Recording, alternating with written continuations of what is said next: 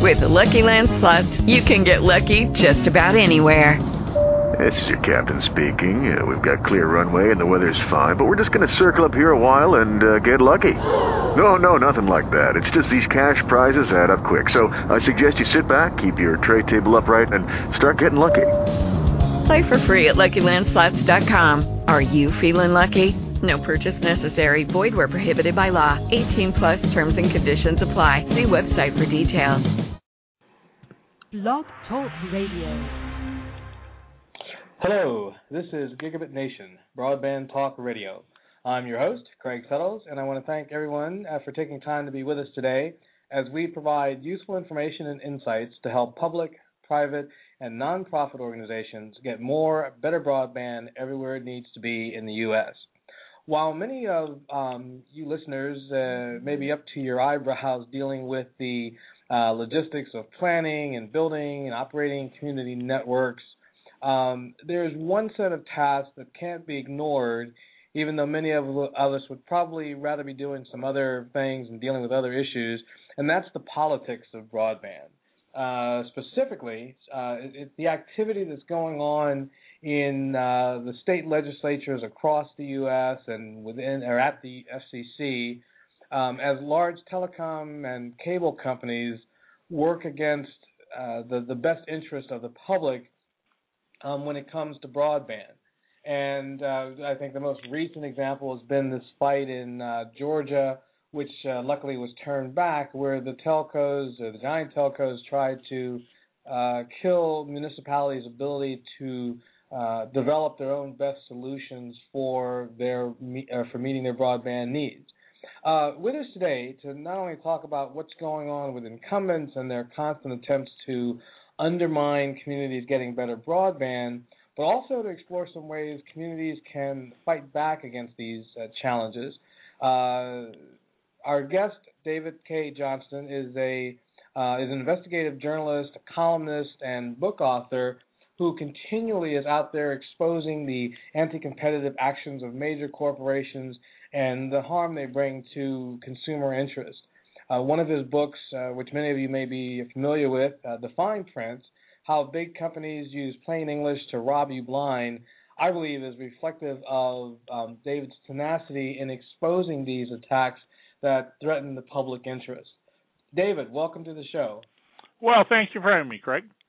So let's talk about your book for a second, The Fine Print. And you mentioned before that you've got several in the works, but this caught my eye as well as a couple of columns that you wrote regarding what's going on with telecommunication companies and how they're treating their subscribers in the rest of the country.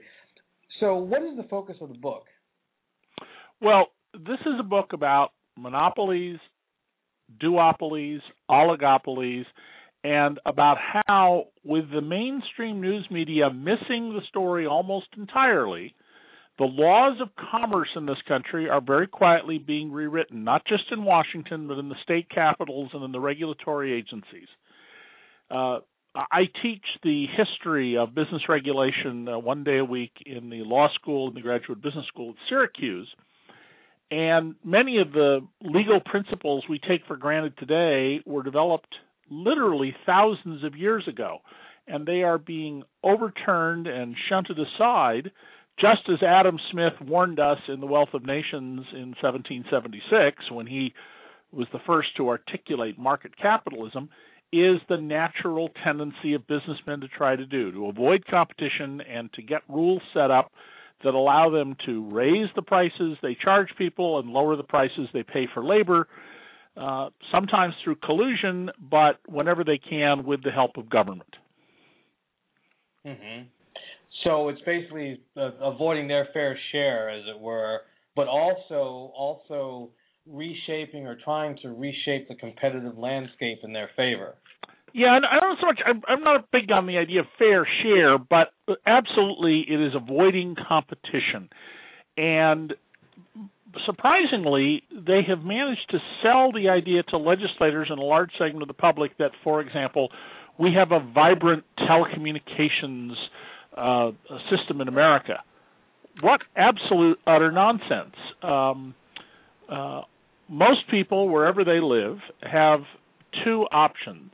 They can get telephone service from a traditional telephone company. AT&T and Verizon control something like 2/3 of the entire landline business. Or they can buy a landline telephone, like the one I'm talking to you on right now, through their cable television company. That's a duopoly, not a vibrant competitive market. Now, then the companies will come along and say, well, yes, but once you're connected to the Internet, you can go to Vonage or to Skype or to various other suppliers. But the reality is that it is the very high prices we are paying to get access to the telecommunications system that is very limiting. And in many places in America, the plan to put us on very high-speed fiber optic lines of the kind that are everywhere in South Korea, in France, and many other countries, they will come to large parts of America, including where I live, exactly never under current law. Mm-hmm. And so basically we have a situation in which there is the illusion of competition, but not the reality of competition. That's exactly right. The assertion and the claim of competition and not the reality of it. And at the same time, and this is, I think, one of the most pernicious problems around, very few Americans seem to be aware that they have had a legal right since 1913 to telephone service. It's known as universal service. And that right is being legislated away.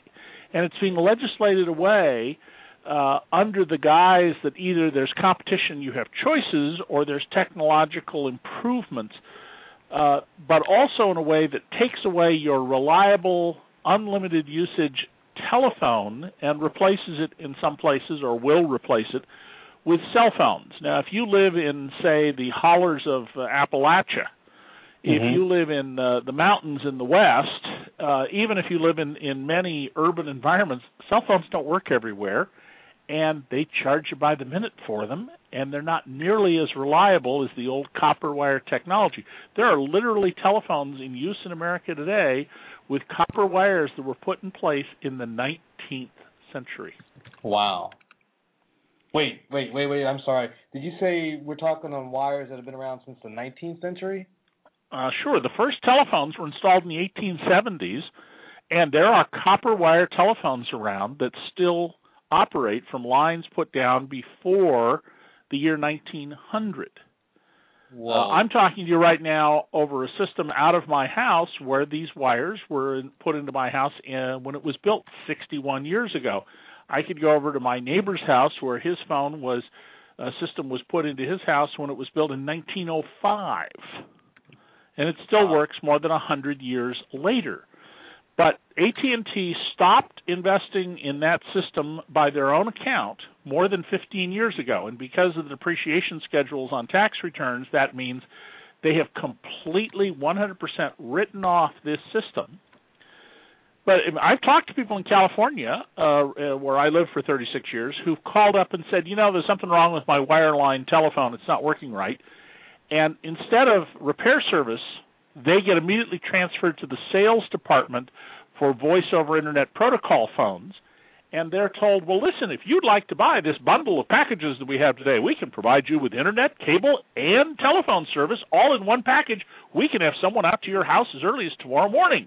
If you say, no, I just want my nice, reliable copper wire telephone that works even when there's a storm and all the power goes out, I want that fixed, they'll say, I don't know when we can get out there. Let me see if I can find somebody who can take your call. So now, it used to be that we had a regulatory system that said, no, you have to repair people's phones, you have to keep the service going, you have to be out there right away, and we've allowed all that to deteriorate. In California, where you are, I guess it's 6 years ago now, Dr. Robert Harris, a professor of business at UC Berkeley, who made a fortune by becoming a professional witness for big companies, testified before the California Public Utilities Commission that the market will guarantee that prices will be reasonable because there's robust competition, and he said that if they were to remove price caps that the state of California had in place at the time for ancillary services, things like call waiting, third-party calling, call forwarding, voicemail, things like that, he said, if you remove those price caps, quote, the stupidest thing, end quote.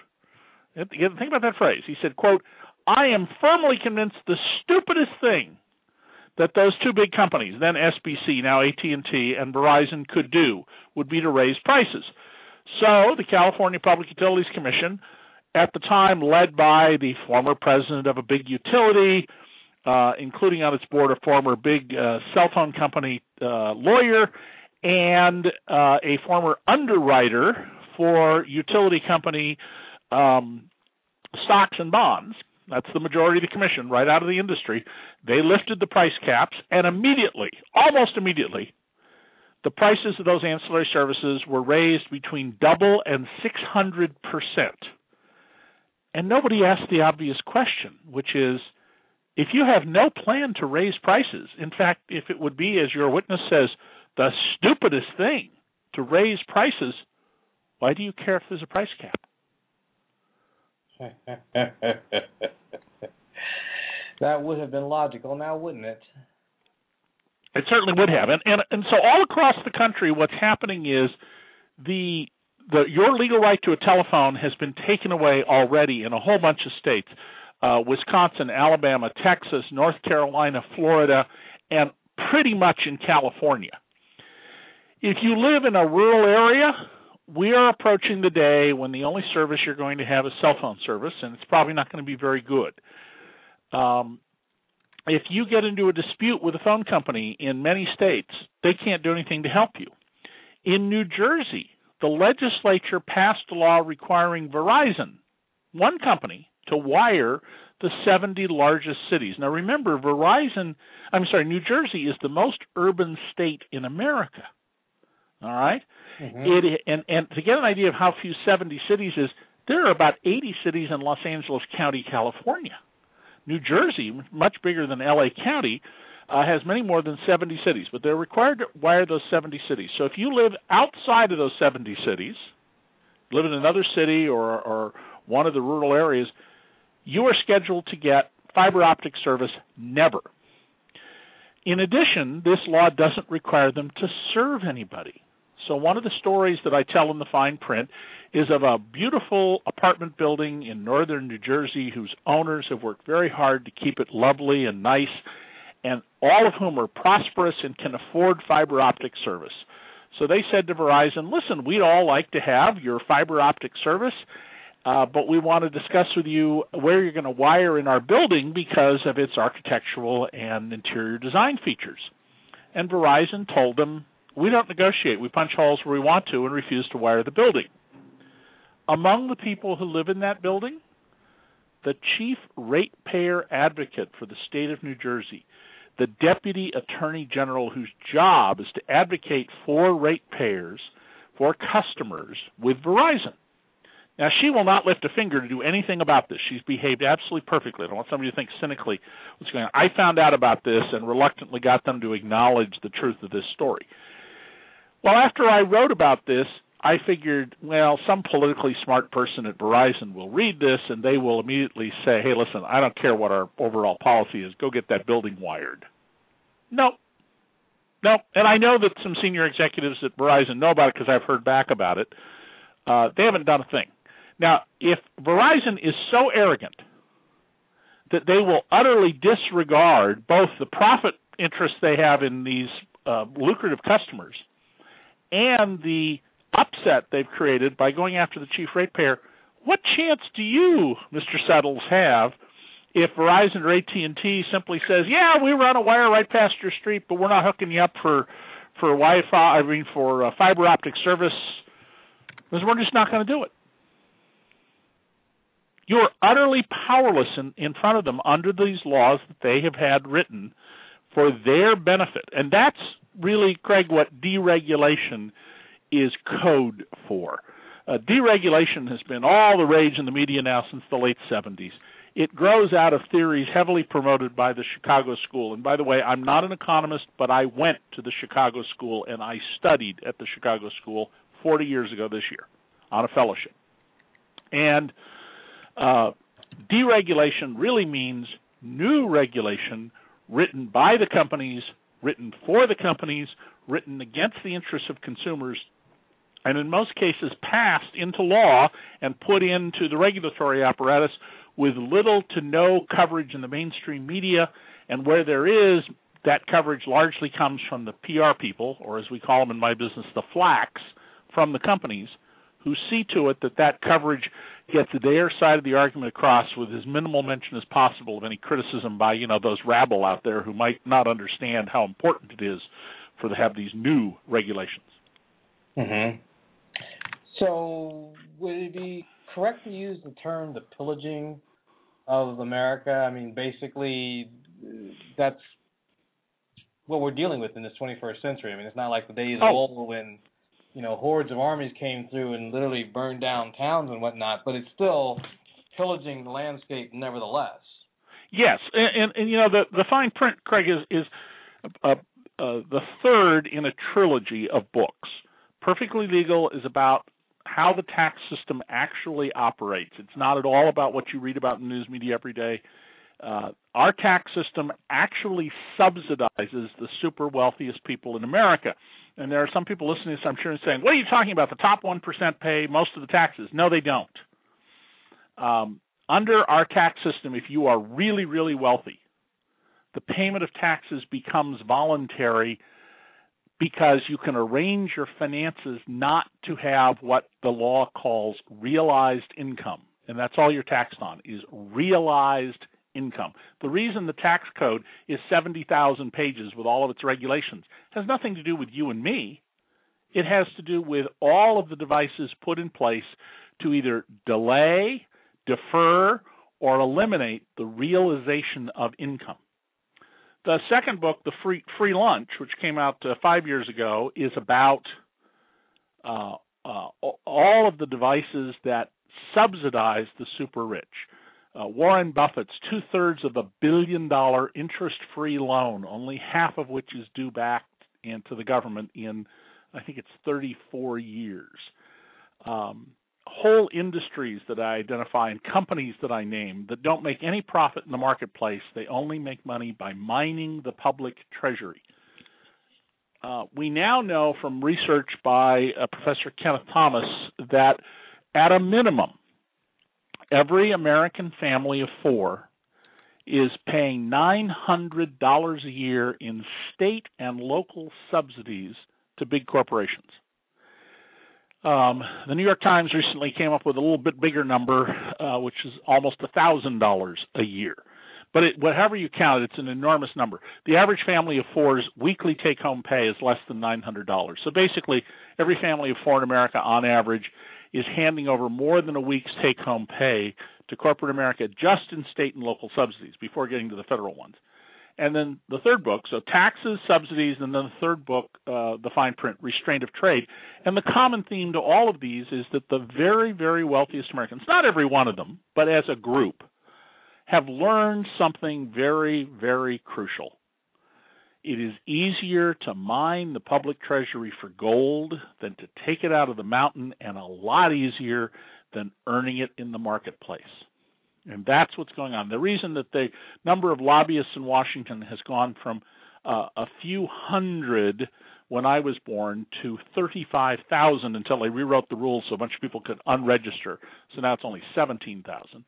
Is that all these companies have figured out that they just get the right rule written, get a slight change in a regulation, they can damage their competitor, benefit themselves, earn bigger profits than a competitive market would allow, because if there's anything businessmen hate, it's the rigors of the competitive market, and they've been getting government to damage, destroy, thwart, interfere with the competitive market. Huh. That's pretty sobering stuff. I guess it sort of begs the question, where do we go, or how do we go about trying to fight back? I mean, the very first thing people have to do is know this is going on, and unfortunately they don't. I mean, I spent 40 years of my life working for the biggest and best papers in this country, including the San Jose Mercury, the Los Angeles Times, and the New York Times, and they're not reporting what's going on here. There is no single reporter, not one in the mainstream media, who covers an agency called FERC, the Federal Energy Regulatory Commission. And this little agency has enormous power over your pocketbook. And interestingly, it is not funded with your tax dollars. It is funded with fees that are imposed on various utility and energy companies.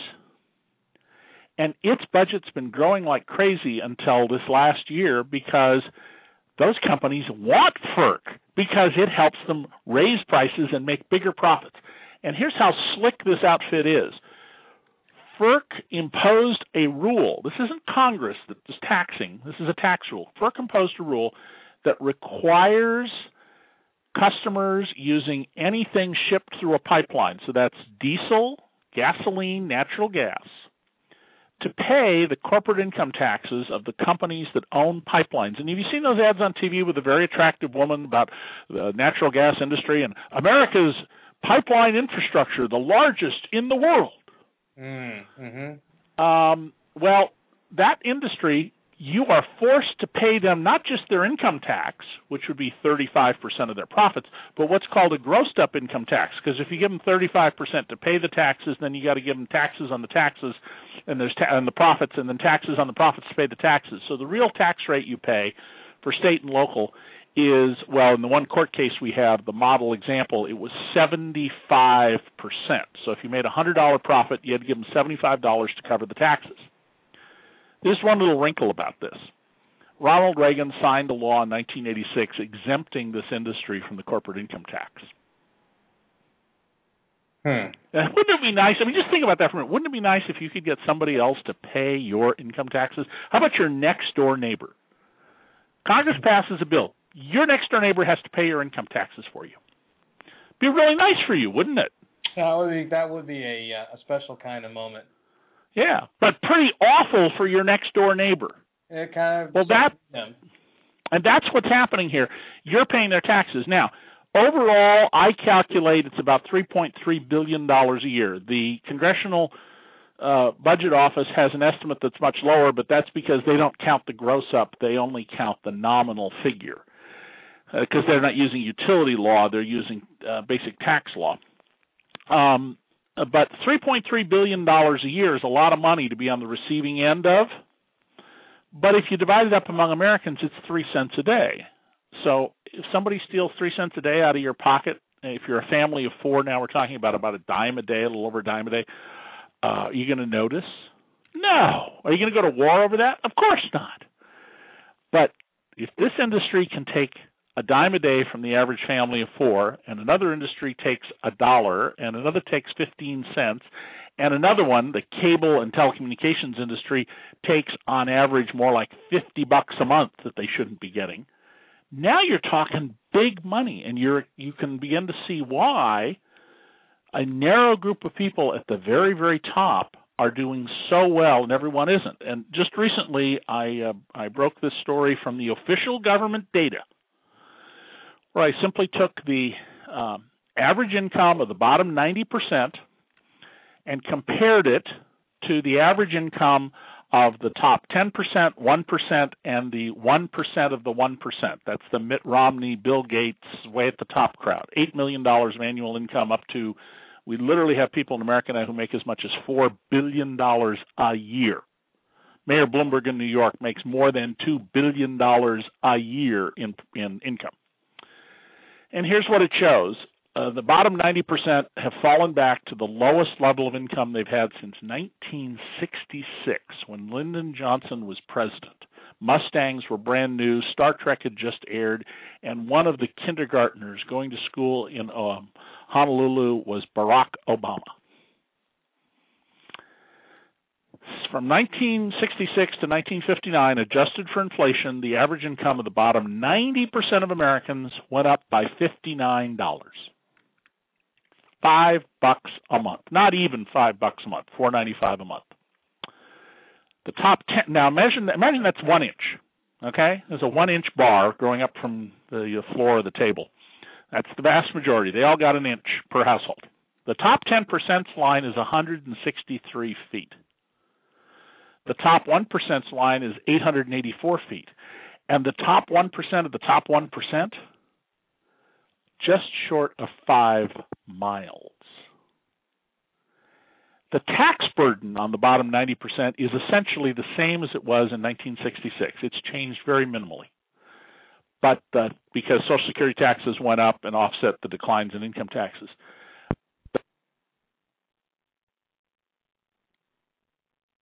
Hello? Are you there? Yeah, I'm here. I'm sorry. Okay, sorry, the line went dead for a second. But the top 1% of the top 1%, their tax burden has fallen by 60%. So not only did their income grow 5 miles to 1 inch before taxes, but their tax burden fell 60%, while the bottom 90%'s tax burden was virtually unchanged. You want to know why? The new standard of the super rich in America is to own his and her jumbo jets. And they do. Sheldon Adelson, the man who financed Newt Gingrich's campaigns, he owns 2 personal 747s, one of which is equipped so that his youngest heirs can skateboard in the sky. Really? It's because our system, not market economics, not the competitive market, not building better mousetraps, is creating a whole class of people at the very top. Now, there are people who come along who create and invent new things, and God bless them. I'm glad that we have, Bill Gates and the late Steve Jobs and other people who have created new products and better mousetraps and better services. But think of it, what big new business has been created now in the last 12 years in America? What the Harvard Business School calls the gazelles, the businesses that come out of nowhere and grow like crazy, like FedEx or Microsoft. We haven't been creating those for years. What we're doing instead is we are creating a system that benefits speculators. That's what hedge funds are. Speculators who use borrowed money. That's what hedge funds are. Offshore investment vehicles that are designed to cream the market, not invest in building factories and creating jobs and doing research.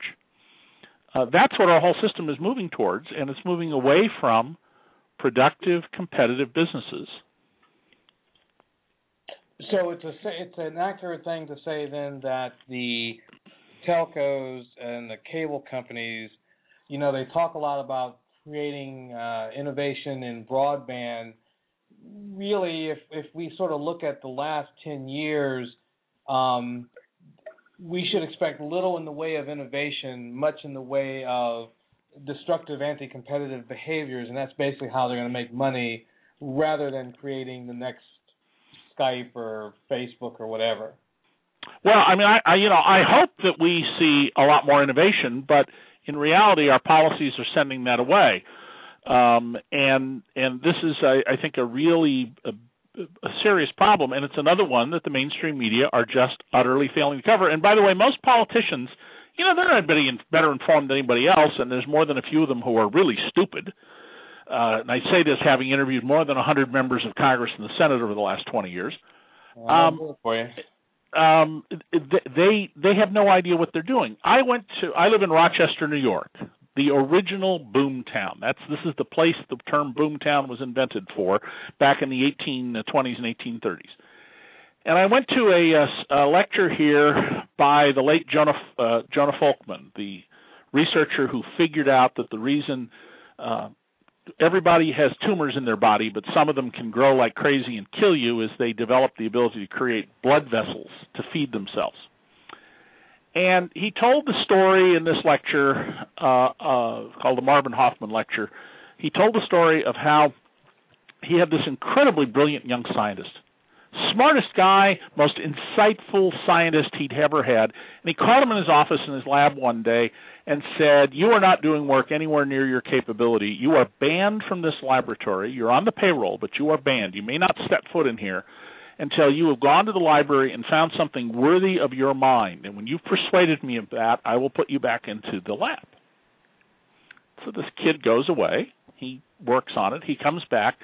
Now, Folkman, his work led to all these statin drugs, the ones that have restored eyesight for some people who have wet macular degeneration, and they deal with people with heart disease and other things.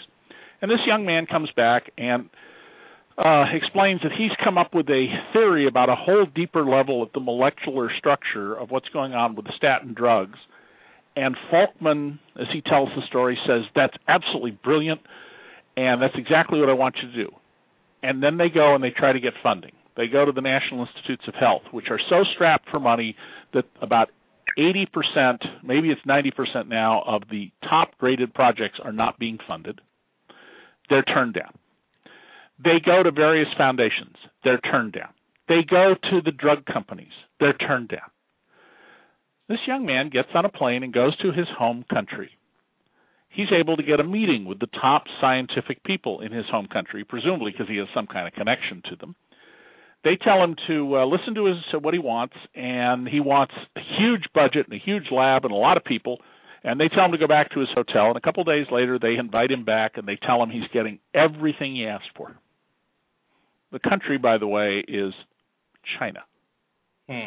Somehow the communist oligarchs, people who believe the state should own the means of production, have figured out something we haven't, which is you have to invest in the future, and you've got to put money into research and improving human knowledge if you want to have fortunes in the future. Now, his idea may not pay off.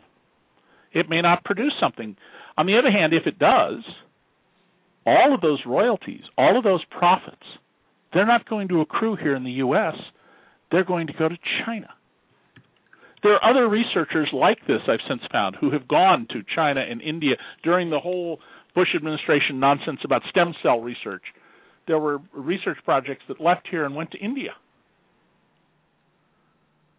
And that's where the future is. And by the way, the fortunes that will be made in advances in biology will vastly exceed the enormous digital fortunes that we've seen come out of Silicon Valley West and the I-28 corridor or 128 corridor in Massachusetts and other places. So coming back to the issue of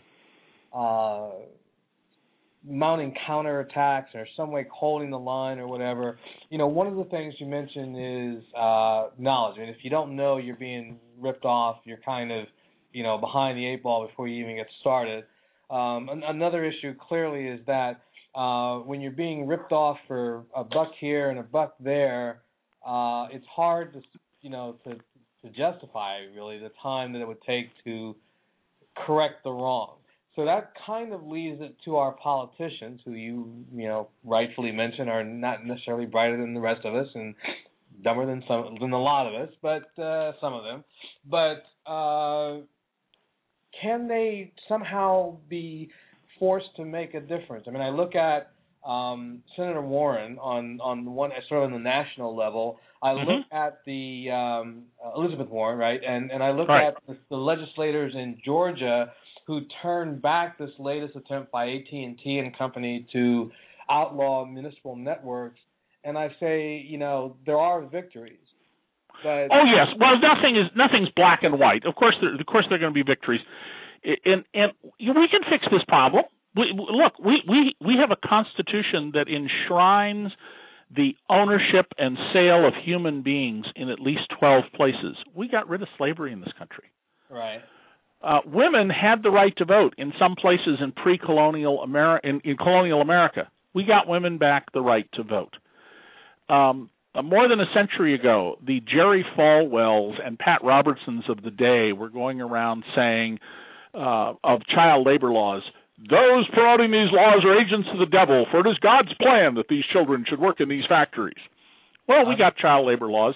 We got terrific environmental laws signed by a Republican president, Richard Nixon.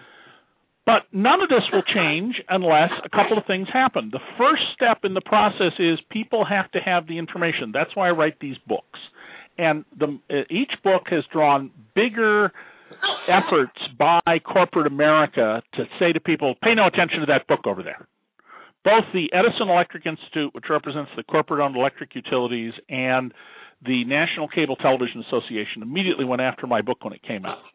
The New York Times, where I worked for 13 years and was a Pulitzer Prize-winning reporter, they wouldn't even review this book, and the previous book was reviewed very, very negatively by somebody who didn't tell readers what was in it at all, and who left the impression with a number of readers who got a hold of me that I was part of some cabal within the Democratic Party promoting a particular agenda. These were organizations I didn't even know the names of, but what's hilarious about it is I'm a registered Republican, and I work from my home in Rochester, New York. I mean, I have nothing to do with politics in Washington, couldn't be less interested in the machinations of the parties. I care about policy, okay? Mm-hmm. And yet the Times actually published this about one of their own reporters, which tells you a lot about how much the establishment does not want to hear these things.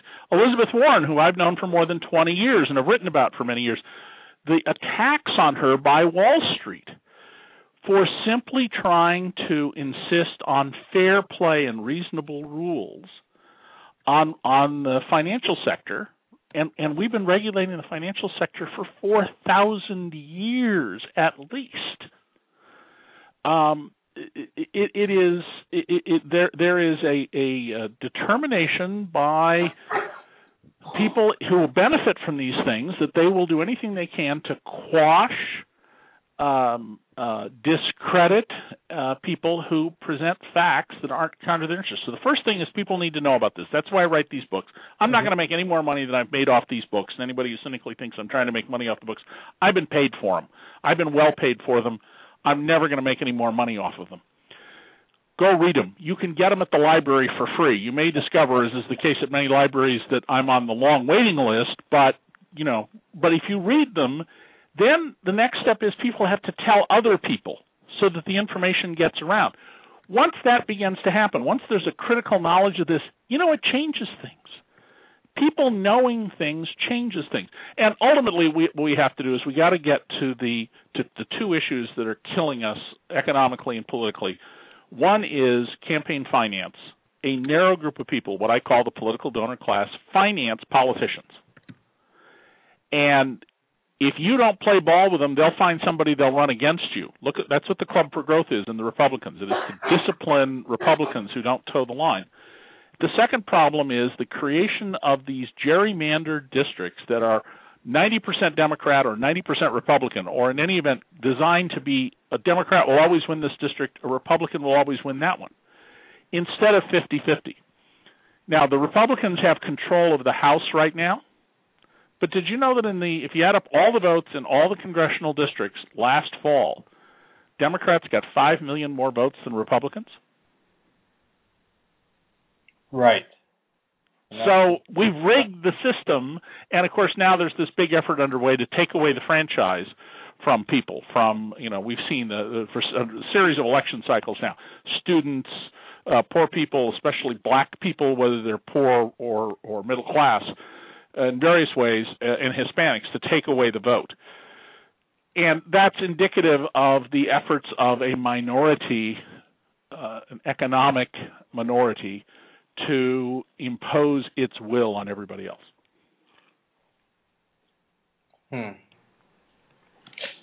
It's going to be an interesting struggle for this, I can see. Not to change too dramatically from this train, because I do want to come back to a couple of these points. I have a question in the from the chat room about global fiat currency, which is actually I'm learning about for the first time. What is that, and then what are some of your thoughts on that? Okay. Well, fiat currency simply means money that's backed by the good faith and credit of a government, not by gold. I mean, I'm being simplistic here, but, back when we were on a gold standard, we had panics, we had deflations, we didn't have a lot of economic growth.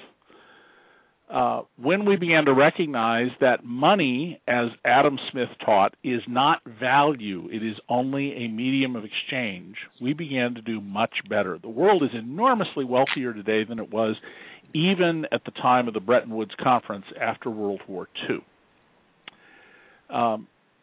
No sovereign with monopoly control of its currency can ever go broke in its own currency. The United States of America is a sovereign. The Constitution gives the government not monopoly control of the currency. the U.S. government cannot go broke. Now, that doesn't mean that it can't cause us problems, but in the last 13 years, the debt of the federal government has tripled, and the federal government's borrowing rate has fallen by well more than half. Think about that. We've tripled our debt, and the interest rate keeps falling. There's an enormous demand out there for American borrowing. The important issue is you have to manage your currency in a way that is credible, that people believe that your full faith and credit as a government is worth something. We're nowhere near using our capacity. When the country was founded, 80% of the first government, and I'm talking here about the republic we live in today, the Second American Republic, the constitutional government, not the Confederacy government, 80% of its spending was on the debt from the failed Confederacy, which had Confederation government, which had no power to tax and no power to control commerce. At the end of World War II, we were much more heavily in debt than we are now. We never paid off the debt from World War II. If you look at it as a share of our total debt, it's bupkis. It doesn't matter. And what we should be doing right now is using our currency and low interest rates to do work that we have put off for years and years and years, fixing our infrastructure, building our roads and highways and bridges before we have calamitous disasters, which we will, like the Johnstown flood of 1899. Good Lordy. You know, we're going to have another one. It's just a matter of time. I mean, we have all sorts of dams out there that are rated officially by the government as dangerous and in risk of collapse. And we've had bridges collapse. We've had railroad bridges collapse left and right. I think it was just a day or two ago. I was reading about yet another railroad bridge that collapsed because we're not taking care of our infrastructure. This is making us less efficient. It is costing us money. I wrote a column when I was a reporter at the LA Times. I occasionally wrote what was called a reported column in the feature section, and I wrote one in 1985 or 86 about how I just paid, once again, the new California road tax. What's the new California road tax? Well, that's the tax that you pay to alignment shops. Because while California never had potholes in its roads before Proposition 13, now the city of Los Angeles and other cities are so starved for money that instead of repairing and replacing roads on a 40-year cycle, because that's the way standard they were built to, the city of L.A. was at that time rebuilding them on a 120-year cycle. Mercy. And you could just go to the phone book, as I did, and show that the number of alignment shops had increased because people were getting their cars knocked out of alignment. You weren't saving any money. You were just spending it somewhere else.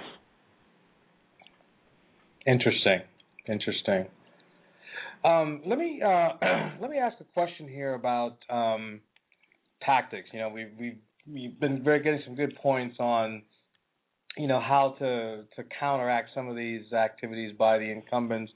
If I look at making the case that broadband is an economic development asset, that it is which it is, and that, you know, communities need to have the right to make their own local case or their own local solutions that address their economic development needs.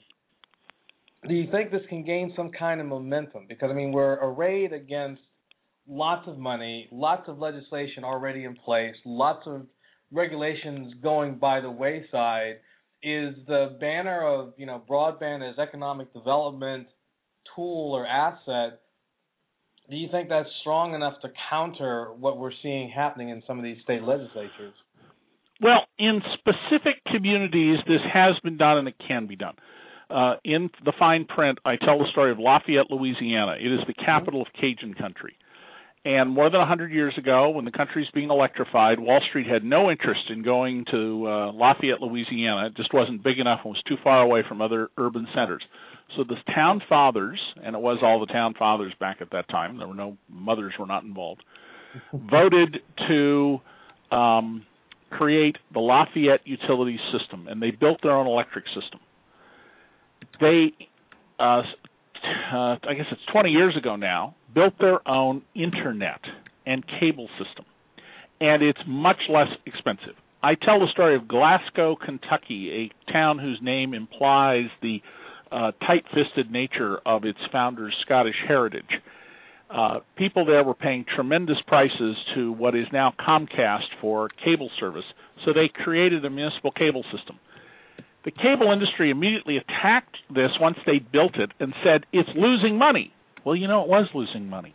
But the only reason it was losing money was the amount spent on lawyers to fight Comcast or its predecessors, Telescripts. In little tiny Scottsboro, Alabama, they created a system that was unbelievably cheaper than the monopoly prices. And as soon as they set it up, the monopolists offered people next to free internet and cable TV. And the leader there, a guy named Jimmy Sandler, was smart enough to write a letter to every customer in town and say, hey, listen, if you take their offer and we shut down, they're just going to raise the prices back to where they were. You got to stick with us and ignore that offer. Well, they did, and today people have saved a fortune. Now, you're running this show from Alameda, California, on a little island in San Francisco Bay that has municipal power. You're not getting it from PG&E. You have a municipal power system. Right. That means that the power poles, the conduits, the underground structures are all in place that Alameda could choose to create a municipal fiber system. And by the way, in many places in America, there is a municipal fiber system, but it's only used by police, fire, and the city government. Right. There's no reason that we couldn't turn these into viable enterprises. And in every case that I have looked at, these local systems have lower prices, faster speeds, better quality service. Now, where I live in Rochester, New York, it's the home to Kodak, Xerox. The headquarters has moved, but the company's basically still here. Bausch & Lomb, and a huge number of very entrepreneurial, high-tech little companies. When I do national television, I have to do it by satellite because we don't have fiber optics here sufficient to do live TV. That's ridiculous. And so the studio gets paid hundreds of dollars because of its satellite setup each time we do it. The satellite company gets a fee of God only knows how much. I'm sure it's at least $1,000 a show. When if we had a fiber optic system, I could probably put one right in my house and just buy a camera and broadcast from my home. The products and services that we would create if we had the kind of internet that South Koreans have, and by the way, we pay 16 times what they pay for our internet, or the Japanese have, where per bit of information we pay 38 times what they pay, or what the French have, where typically in America for a triple play package you pay 4 times what the French pay, all over the country, not just in Paris, but all over the country. We would see all sorts of economic growth. But just as no one would build a jet engine until we had electricity, internal combustion engines, and knew how to make aluminum from bauxite rocks, nobody's going to invent the products that we could have on the real information superhighway until it exists. Mm-hmm. Do you think the Google approach could work? I mean, here's a case in which Google, albeit they've got more money than anyone short of Bill Gates probably, but they basically walk in and the community embraces them and says, look, if you guys will run a bigger, better, faster, cheaper network, then come on, let's work it out. And they partnered and all the rest of that with Google to get this thing off the ground.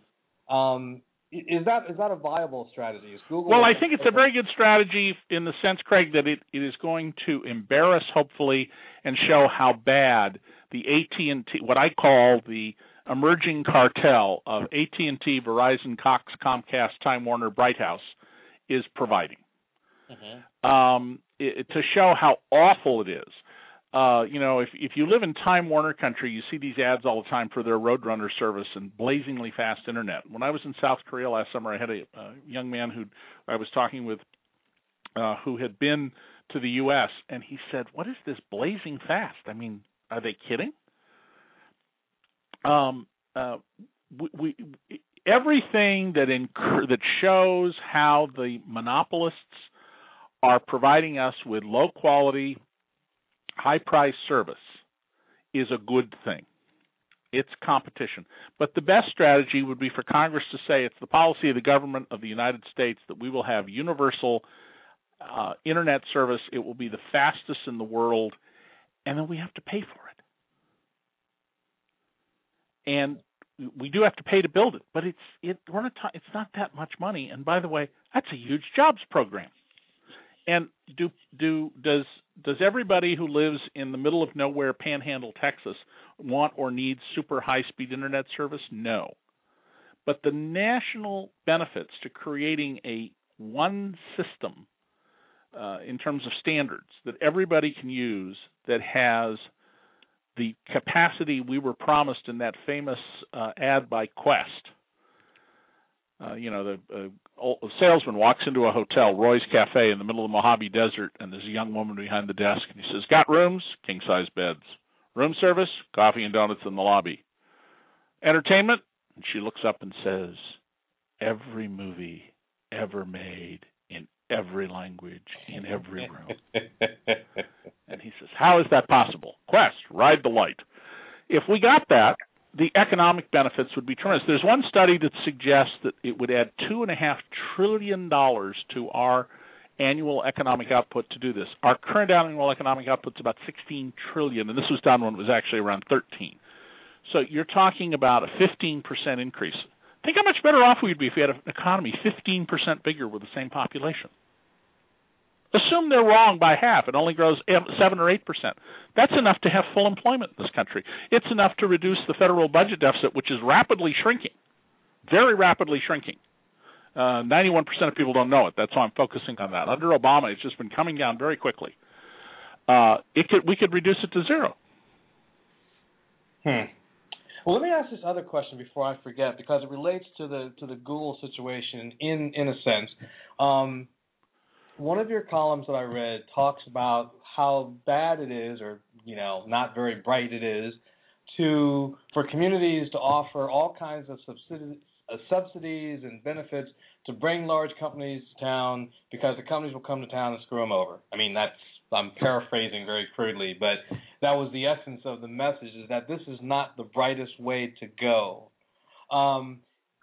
You want to elaborate on that a little bit more, maybe pretty. Sure. I mean, let me just give you the example of the worst system, the worst subsidy I can think of. One that, by the way, the New York Times completely missed in its huge project in December that got all this attention, and which they had been criticized for missing, and they still missed it.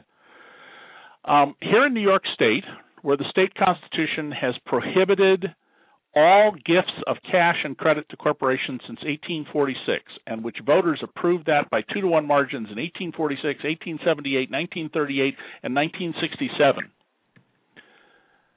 The hereditary ruler of Abu Dhabi is being given a minimum of $1.4 billion of the taxpayers' money in order to build a microchip factory near Albany on the Hudson River. Now, the company's argument is, well, we couldn't afford to build it in New York if it wasn't for the subsidy. And my answer is, well, then New York should reform itself, and you should go build it somewhere where you won't get the subsidy. Well, it just appeared in our local news here last night that in a cow county between Buffalo and Rochester, it's a cow county. I mean, there's nothing there. There's farming and a prison, Attica. The county commissioners have voted to have already spent $38 million buying up farmland and clearing it in the hopes that they can get one of these factories too.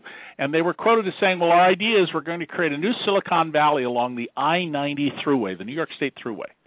Now, from downtown San Jose to Redwood City, where Oracle is 20 miles on the Highway 101. From Albany to Alabama, New York, the town where they're doing this, is 260 miles. I mean, it's just absurd. And what happens is these companies simply take the money, and in many cases, they then shut down the operation. They take the money. It was a bad idea to build it. It didn't work. ThyssenKrupp, the big German steel company, got $1 billion plus to build a steel mill in Mobile, Alabama, and they had this idea they were going to integrate it with steel mills in Brazil, and it doesn't work. Economically, it doesn't work. So they're now trying to find somebody to buy the place for them.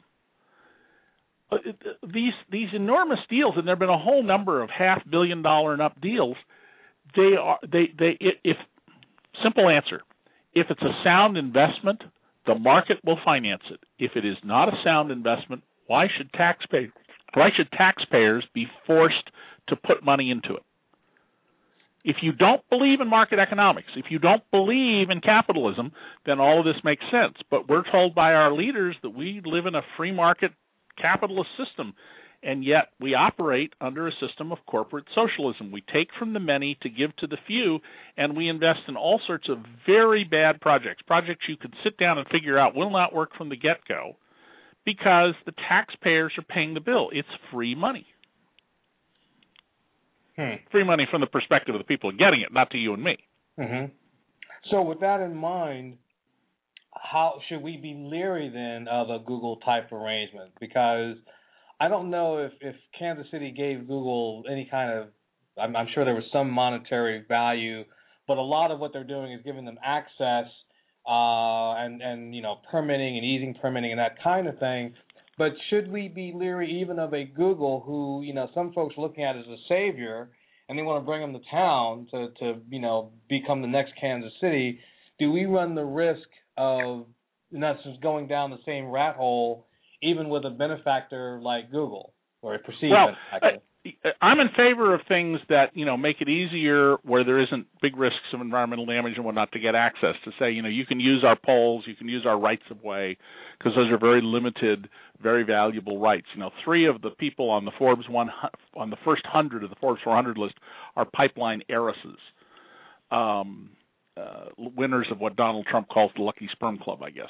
But in the case of something like Google's proposal, I haven't looked at detail in Google's proposal, except to see that they are introducing, we can do this better than the monopolists are. But sure, there are lots of questions we need to ask. Despite Google's motto, which I'm probably misphrasing it, but it's do no evil, or words to that effect, we know that they have done evil. They've turned over information to Chinese authorities and cooperated in various schemes by the thugs who run that country. And so it's important to recognize that whoever's doing something, you need to be careful and watch what they're doing and negotiate well and have transparency. But competition that shows how the monopolists, the big cartel I talked about of the telcos and cable companies, that's fundamentally a good thing we want to encourage. And we want to encourage people to realize, hey, how come you're living in a town where you've got 5 megabyte speeds and you pay a premium for 50, and one town over they got a 1 gigabyte internet and they're paying 20 cents on the dollar? Interesting. So we've got like all of 2 minutes and a little change left over. I want to ask one closing question here. How much should communities fight for broadband in the face of all this that's going on with incumbents and what they're trying to do? To what length should communities go to fight this stuff? That's a real simple answer.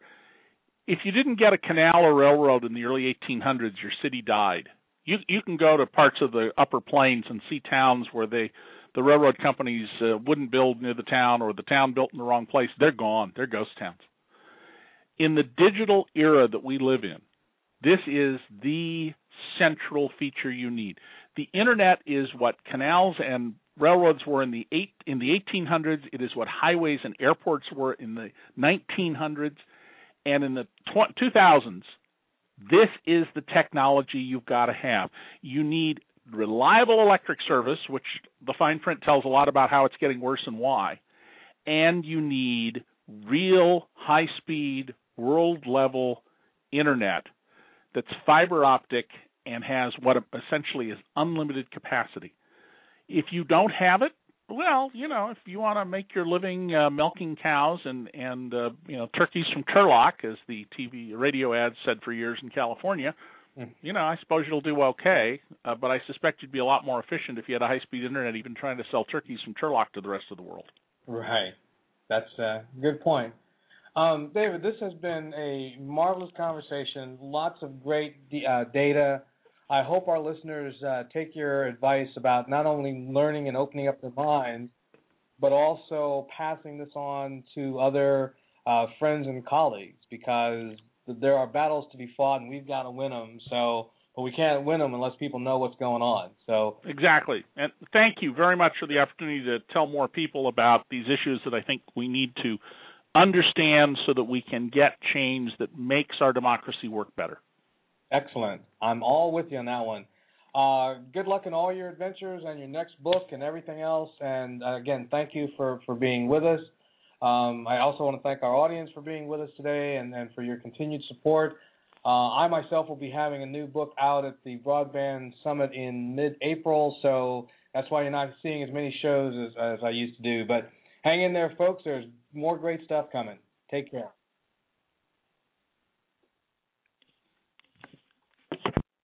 Lucky Land Casino, asking people, what's the weirdest place you've gotten lucky? Lucky? In line at the deli, I guess? Aha, in my dentist's office.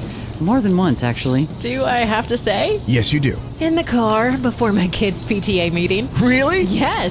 Excuse me, what's the weirdest place you've gotten lucky? I never win and tell. Well, there you have it. You can get lucky anywhere, playing at LuckyLandSlots.com. Play for free right now. Are you feeling lucky? No purchase necessary. Void where prohibited by law. 18+. Terms and conditions apply. See website for details.